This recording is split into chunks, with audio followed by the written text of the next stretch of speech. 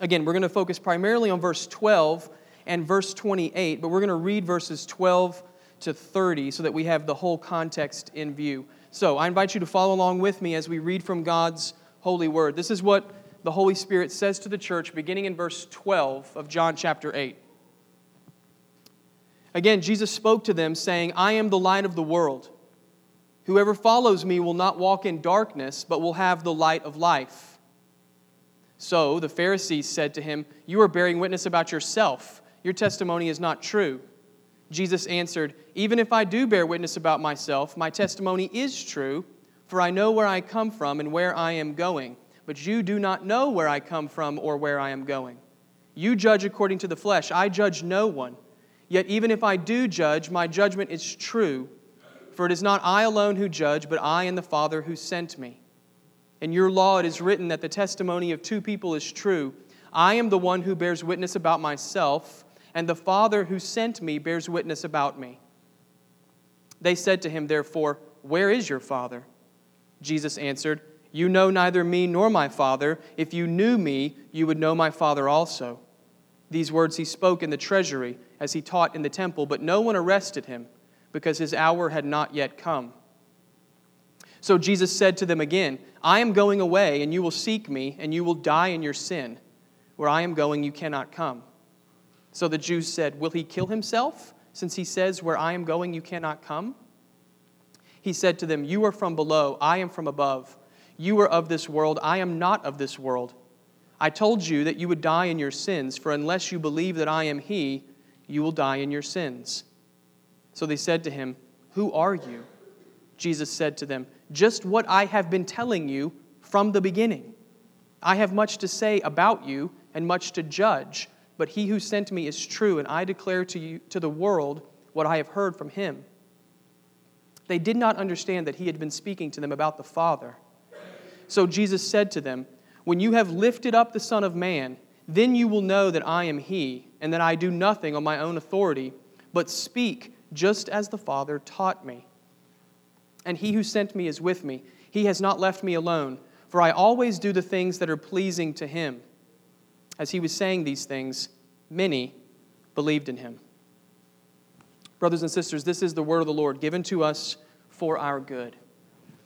Let's pray now and ask our gracious Heavenly Father to bless the reading and the preaching of His word. Let's pray.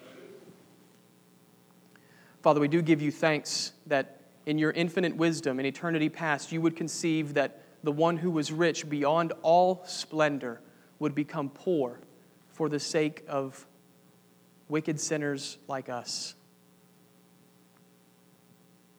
It's almost too wonderful to comprehend, God, that you would ordain that your Son lay aside His heavenly glory to take on flesh and to be light in the darkness, not just of this world, but the darkness of our hearts.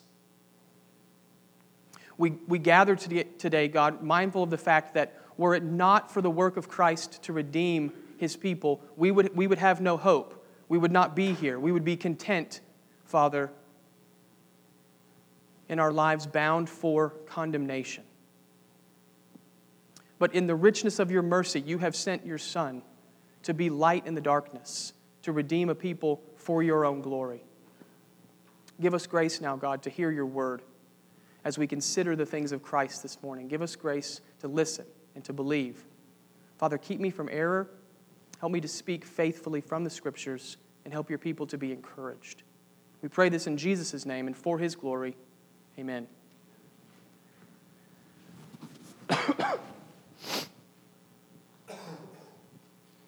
Imagine with me, if you would, a large courtyard with a great throng of people milling about. The sun is setting in the west. Night is coming on quickly, and yet the people in the crowd don't seem to be in any rush to get home.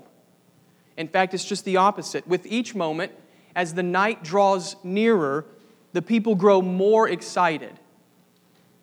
There's a palpable sense of expectation that something is about to happen.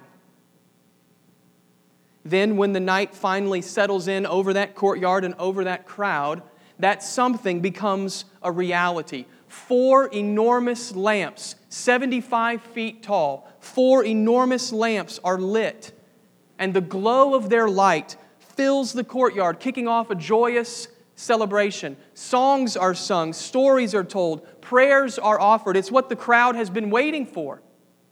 They've been waiting for the light to break into the night, signaling that the time has come once again to worship the Lord their God. Friends, what we've just imagined together is the setting for Jesus' stunning declaration that He is the light of the world. Our passage this morning takes place during the Feast of Tabernacles, or the Feast of Booths, one of the annual celebrations from Israel's life that acknowledged and worshiped God for His past deliverance and His present provision, the Feast of Tabernacles. Notice how verse 12 begins with the word again. You see that? Again, Jesus spoke to them. That word throws us back to chapter 7, where the Feast of Tabernacles gave Jesus an opportunity to stand up in the temple and to teach. And now that setting continues into chapter 8 as the Feast of Tabernacles reaches its conclusion. And one of the pinnacles of this particular feast was the lighting ceremony that I just described. Enormous lamps.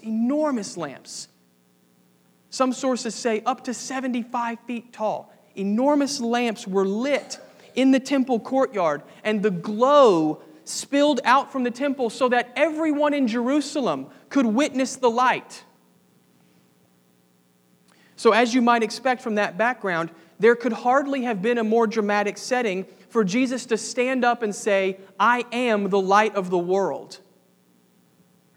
This wasn't simply another sermon from Jesus that made familiar use of the contrast between light and dark. No, this was much more strategic than that, much more purposeful than that. With the light of the feast radiating over the entire city, Jesus audaciously claimed that He was God's provision for His people. Everything God had done in the past and everything God was doing in the present, all of it was about Jesus. You see, for Christ, verse 12 was much more than imagery. It was much more than an illustration. This was a declaration of identity. This was a claim of supremacy. Even a call for allegiance.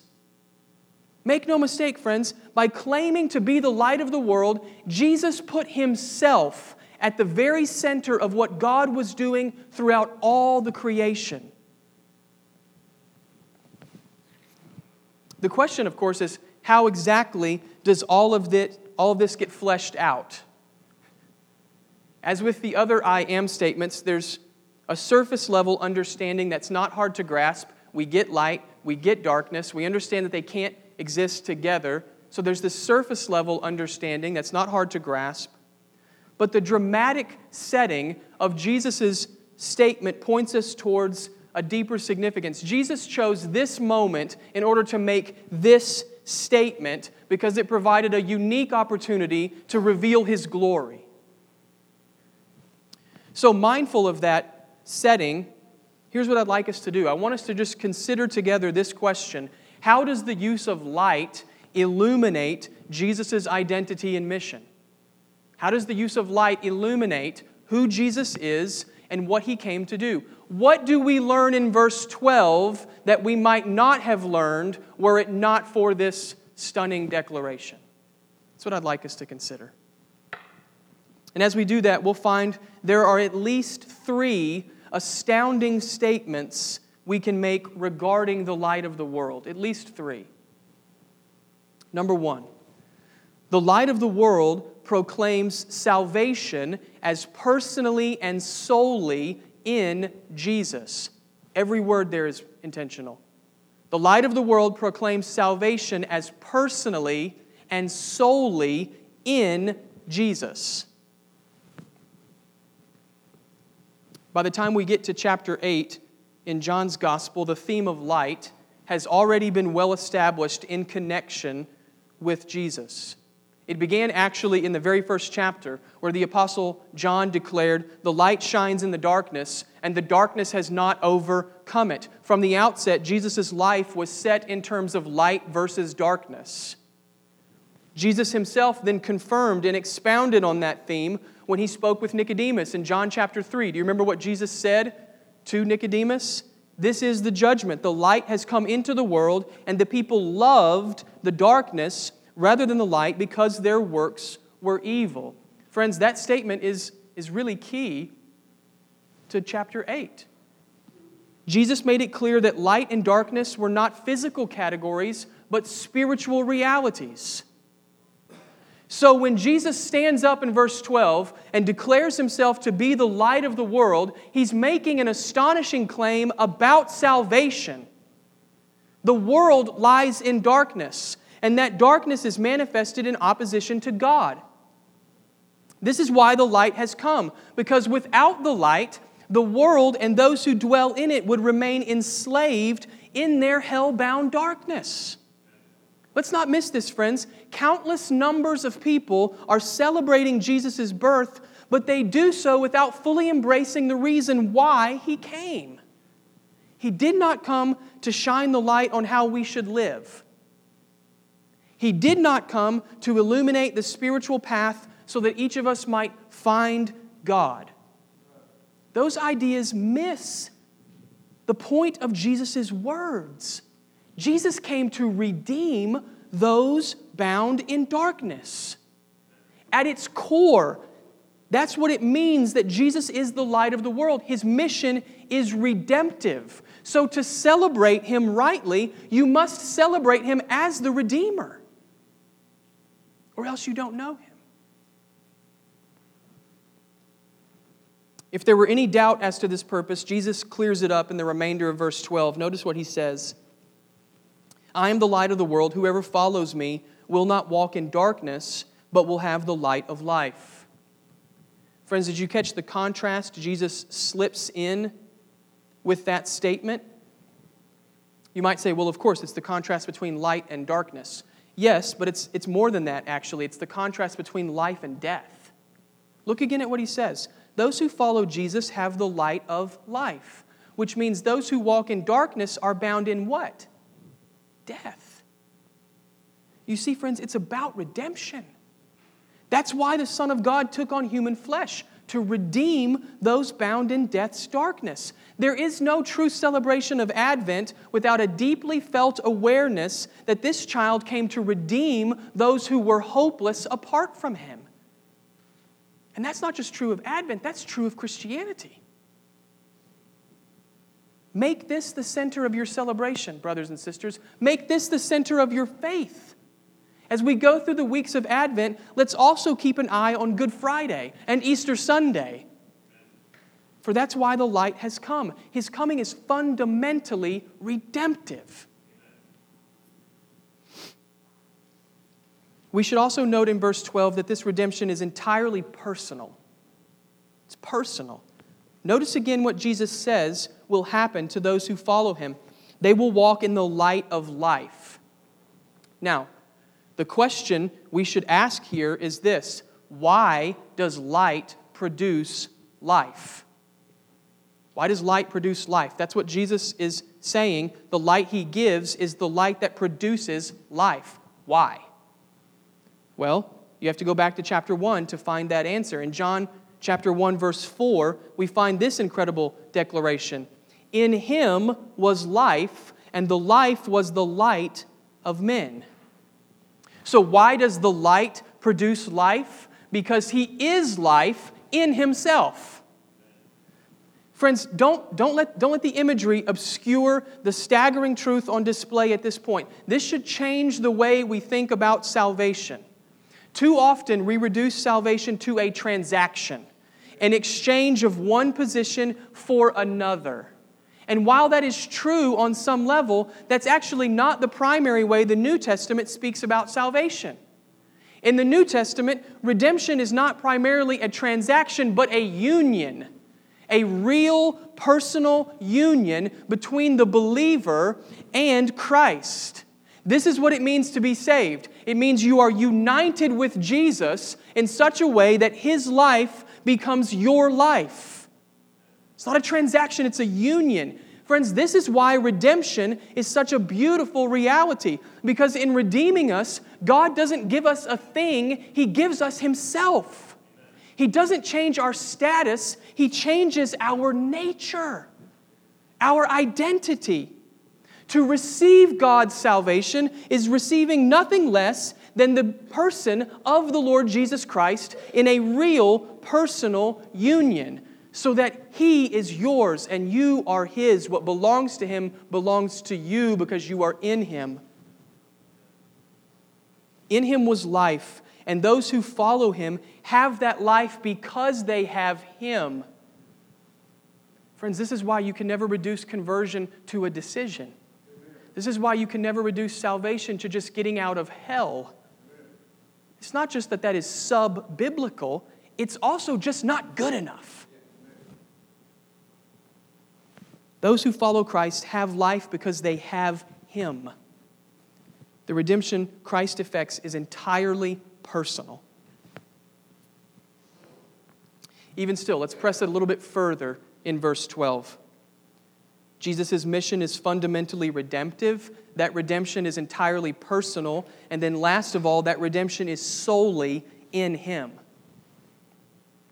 When Jesus says He is the light of the world, He is not saying the entire world will come to salvation. Rather, Jesus is saying there is no way of salvation for the world other than Him. Notice the emphatic personal pronouns. I am the light of the world. Whoever follows me will have the light of life. There's no mistaking it, friends. He alone is the light. So that if anyone in this dark world is to be saved, it will come only through faith in Christ. We don't like exclusivity in our day, do we? Our culture values tolerance and openness almost above everything else.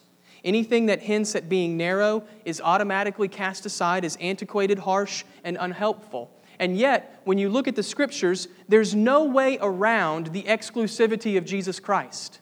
There's just no way around it. At every point of His ministry, Jesus presents Himself as the one and only way of knowing God. Understand, brothers and sisters, this is not something to be embarrassed about. This is at the heart of Christ's glory. This is why we worship Him. This is why we gather together every Lord's Day to celebrate Him. This is why we share the gospel with those who don't know Him. This is why we send missionaries all over the world to the farthest reaches of the globe, because apart from Christ, there is no salvation. It's solely in Him. We shouldn't be embarrassed about these things. We should worship Him for this. He alone is the Savior. He alone is the light of the world. So when we put all of this together, we see verse 12 is certainly more than an illustration. It's more than imagery. In declaring Himself to be the light of the world, Jesus makes an astonishing claim about salvation. Redemption is His mission, that redemption is personal, and that redemption is solely in Him. But let's circle around now and meditate on verse 12 from a slightly different perspective. We just considered what verse 12 says about Jesus' mission. Now let's consider what it says about Jesus' person, His identity. The light of the world reveals Jesus as completely and fully one with God.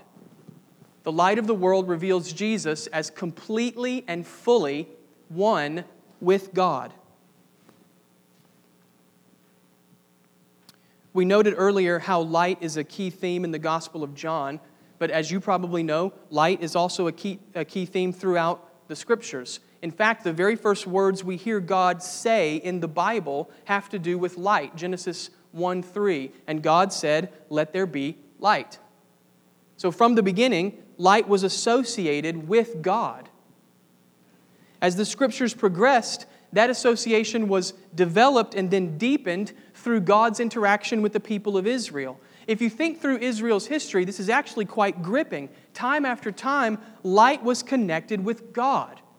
Light pictured God's presence. Think of how God led the people of Israel following the Exodus. It was a cloud by day and a pillar of fire by night. Think about what represented God's presence in the tabernacle, in the temple. It was the light glowing from the lampstand. God led them with His light. The light represented God's presence.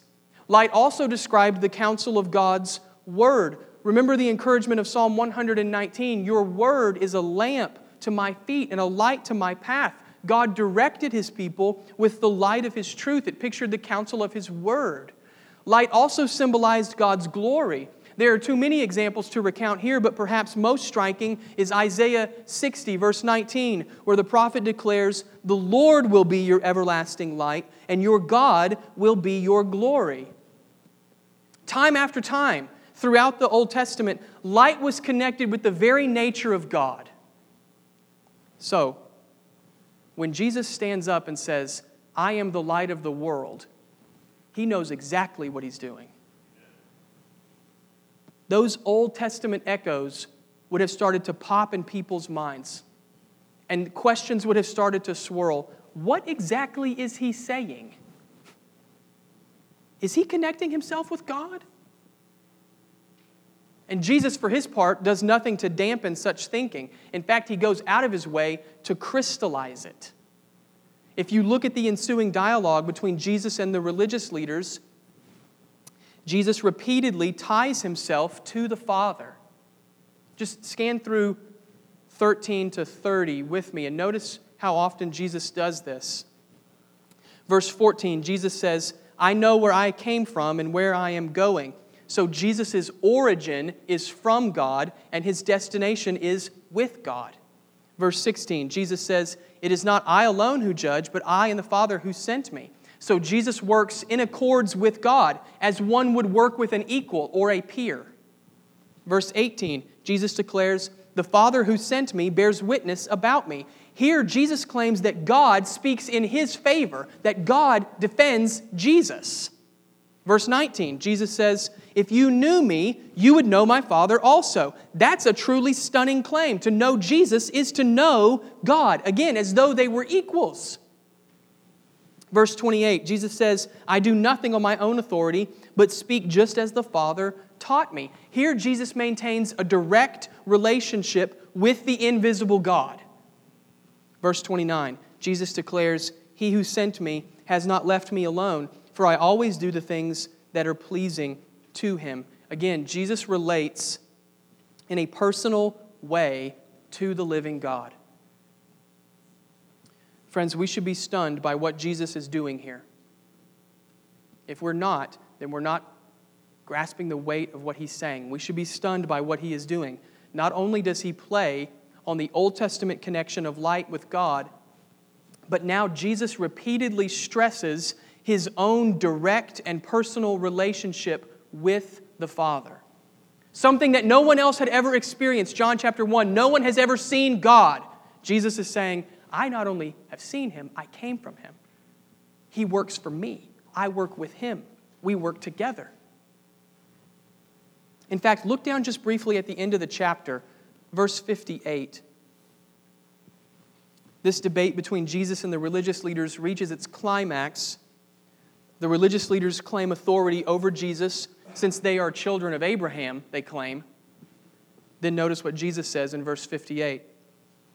Truly, truly, before Abraham was, I am. Full stop. There's no predicate. I am. That's the divine name, brothers and sisters. That's what the invisible Creator God declared to Moses at the burning bush. That's the name of God the people of Israel were too terrified to even say out loud out of fear of mispronouncing it and dishonoring the Lord. But here, Jesus takes that divine name and He not only says it, He applies it to Himself. Friends, the conclusion is inescapable. Jesus of Nazareth is God in the human flesh. He is one with the Father so that the fullness of deity dwells in Jesus, and yet He is distinct from the Father so that Jesus can speak of being sent by and taught by God. He is one with the Father and He is distinct from the Father. By claiming to be the light of the world, Jesus is declaring His identity as nothing less than God Himself.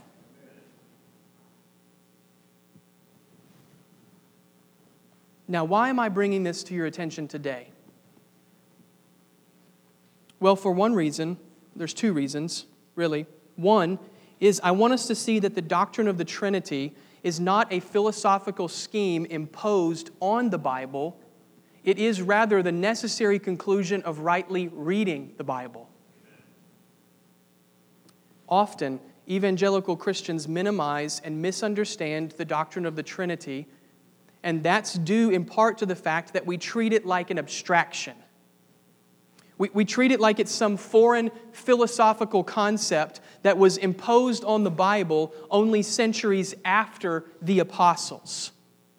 Friends, nothing could be further from the truth. And I hope we see it here in the text. I'm not quoting Athanasius. I'm not quoting Luther. I'm not quoting Augustine. I'm quoting Jesus.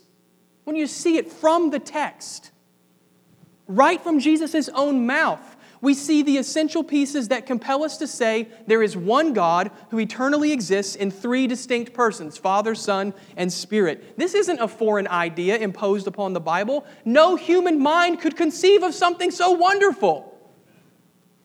This is the Bible's own testimony, and that testimony is of the blessed Godhead, Father, Son, and Spirit, united together in the fullness of deity, yet distinct from one another in their own personhood. We didn't make this up. It's from the Bible. The other reason why I bring this to your attention is to remind us that this particular doctrine is absolutely essential for our salvation. If Jesus is not one with the Father, while also distinct from the Father, if that glorious doctrine isn't true, then we have no hope, friends. We have no hope. If Jesus is not one with the Father, yet distinct from the Father. If Jesus is not fully God, then His life cannot fulfill the righteous requirements of the law, and we all stand condemned. If Jesus is not fully God, then His blood cannot atone for anyone's sins, and we are all still under God's wrath. If Jesus is not fully God, then He cannot ascend again into the Father's presence, and we have no way to be brought into that presence ourselves. If Jesus is not fully God, then He is not interceding for us right now from heaven's throne. Brothers and sisters, far from being some dry, speculative philosophy, the doctrine of the Trinity lies at the very heart of our faith, the very heart of what we believe. Our hope rests on this unfathomable reality that Jesus of Nazareth is completely and fully one with God.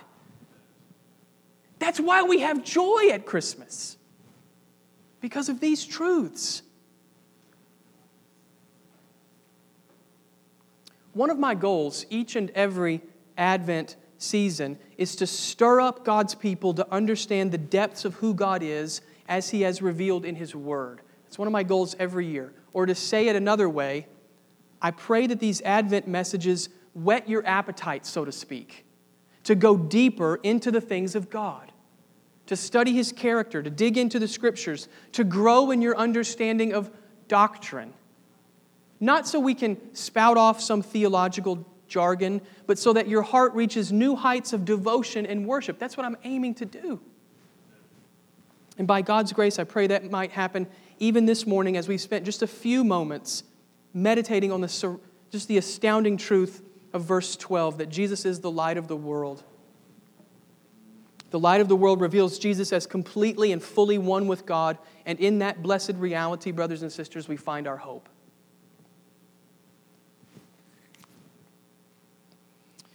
There's one final truth I want us to see concerning Jesus as the light of the world, and this comes largely from verse 28.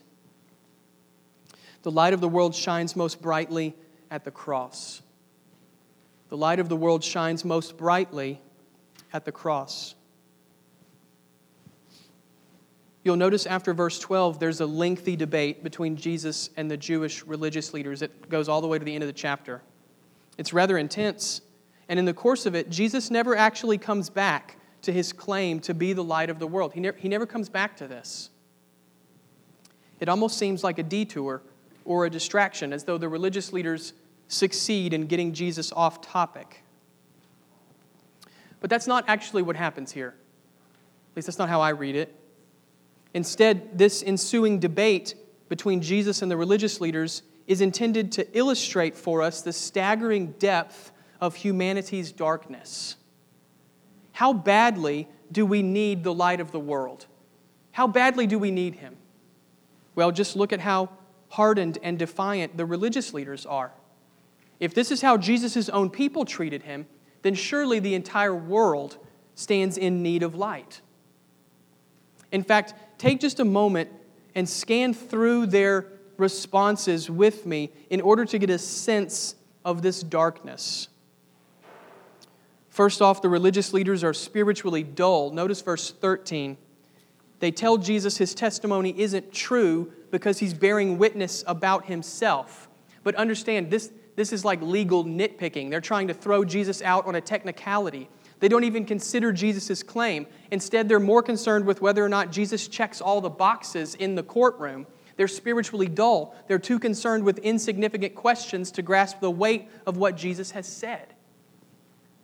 They're also spiritually ignorant. Notice verse 15, where Jesus tells them they judge only according to the flesh. That is, the religious leaders try to understand Jesus based solely on worldly categories. They rely on fallen human thinking, and by doing so, they miss the point. They're spiritually ignorant because they only see through the eyes of the flesh. They're also spiritually lost. Notice verse 19. The religious leaders have had enough of Jesus' Father talk, so they ask Him directly, "Where is your Father?" They have no idea what He's talking about. Jesus makes that clear. He says, "You know neither me nor my Father. If you knew me, you would know my Father also." You see, they're spiritually lost. They're estranged from God, and that's why they reject Jesus. The religious leaders are also spiritually condemned. Notice verse 21. Jesus warns them of where their unbelief will lead. "I am going away, and you will seek me, and you will die in your sins. Where I am going, you cannot come." Friends, there's no ambiguity here. Jesus confronts the dire reality facing their souls. They are under God's wrath. And barring an intervention of God's grace, they will die in their sin. They're spiritually condemned. Finally, the religious leaders are spiritually blind. Notice verse 25. They ask Jesus, "Who are you?" And Jesus replies, "Just what I've been telling you from the beginning." You see, the problem is not a lack of information. Jesus has been telling them the truth. The problem is they can't see it. They're spiritually blind. Dull, ignorant, lost, condemned, and blind. Friends, that is humanity's natural state in this world. The religious leaders are unique in that they rejected Jesus to His face. But the religious leaders are also exactly like every other human being who has ever lived. We come into this world not inclined toward the light, but mired in darkness. On our own, we not only dwell in darkness, we love it. And we'll fight with every fiber of our being to hold on to that darkness. So, in the midst of such pervasive darkness, how is it ever possible for Christ's glory to be seen? I mean, yes, He's the light of the world, but this world is so dark, and our hearts are darker still. Where might the triune God display the glory of Christ so that the darkness is dispelled? Where would He do that? The answer, friends, is only at the cross. It's only at the cross. Look at verse 28. And listen for how already at this point in His ministry, Jesus' eyes are firmly fixed on the cross. So Jesus said to them, "When you have lifted up the Son of Man, then you will know that I am He, and that I do nothing on my authority, but speak just as the Father taught me." Friends, this is the pinnacle of Jesus' glory. This is the pinnacle of His self-revelation. This is where the light shines most brightly, when the Lord Jesus is lifted up on Calvary's hill. Consider the magnitude of this statement. On the surface, the cross appears to be the darkest moment in human history. The Son who was sent to save is killed by the very people who should have received Him. At that moment, as Jesus hangs there on that forsaken tree, it seems that the darkness wins. In fact, the whole face of the earth was covered in darkness. And yet, what does Jesus say here? He declares that that exact moment is when His glory becomes most clear. It's the cross that reveals Jesus to be the light of the world. It's the cross that proves the darkness has been overcome. It's the cross that displays with absolute certainty that Jesus is the Son of God. That's why when He breathes His last, the soldier keeping guard over Him at His death says, "Surely this was the Son of God." It's the cross that proves Jesus' claims. To be sure, there are still those who reject Jesus after the cross, but even then, the light is irrefutable. The cross and empty tomb answer once and for all the foolish claims of those who would reject Jesus. Do you want to see the glory of Christ, friends? Then fix your eyes solely on His cross. And why is this the case? It doesn't make sense to our minds. The Apostle Paul tells us that the cross is a stumbling block. The cross is foolishness. So why is it that the cross uniquely reveals Jesus to be the light of the world? Because it was on the cross that Jesus took our darkness and crushed it under the weight of His life-giving grace. Or to say it with the echoes of the Apostle Paul, at the cross, God made the light of the world to be darkness so that in Him we who loved the darkness might come to walk in the light of His life. That's why. Friends, don't you want to know this Christ? Isn't your heart stirred to worship the one who crushed your darkness with the light of His grace? Don't you want to know Him? If you don't know Him today, I pray the Spirit would work right now to open your eyes to see the light of the world. In fact, I would point you back to Jesus' own words in verse 12.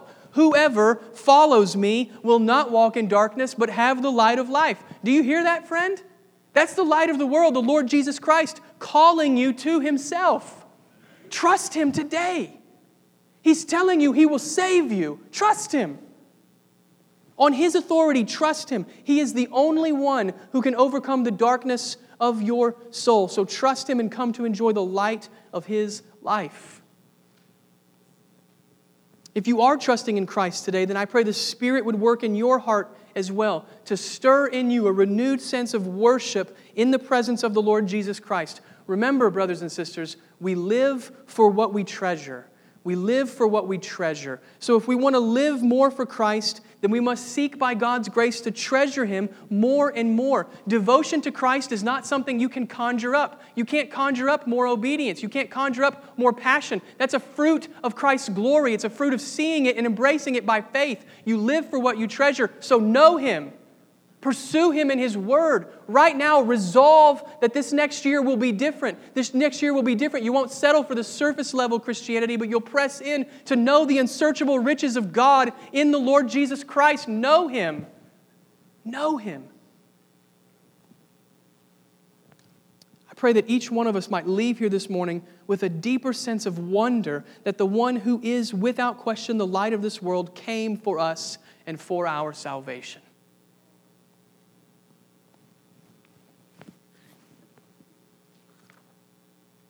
As we began this morning, I asked you to imagine a courtyard with a great throng of people waiting for the lamps of the feast to be lit. That was the setting for Jesus' words, the dramatic conclusion of the Feast of the Tabernacles. And as we've seen in our time together, what a fitting occasion that proved to be for Jesus' teaching. Well, here at the end, I'd like to ask you to imagine another scene. Again, there's a great throng of people waiting eagerly for a celebration, except this time, there are no lamps. And that's because the lamps aren't needed. At this celebration, God Himself is the light for His people.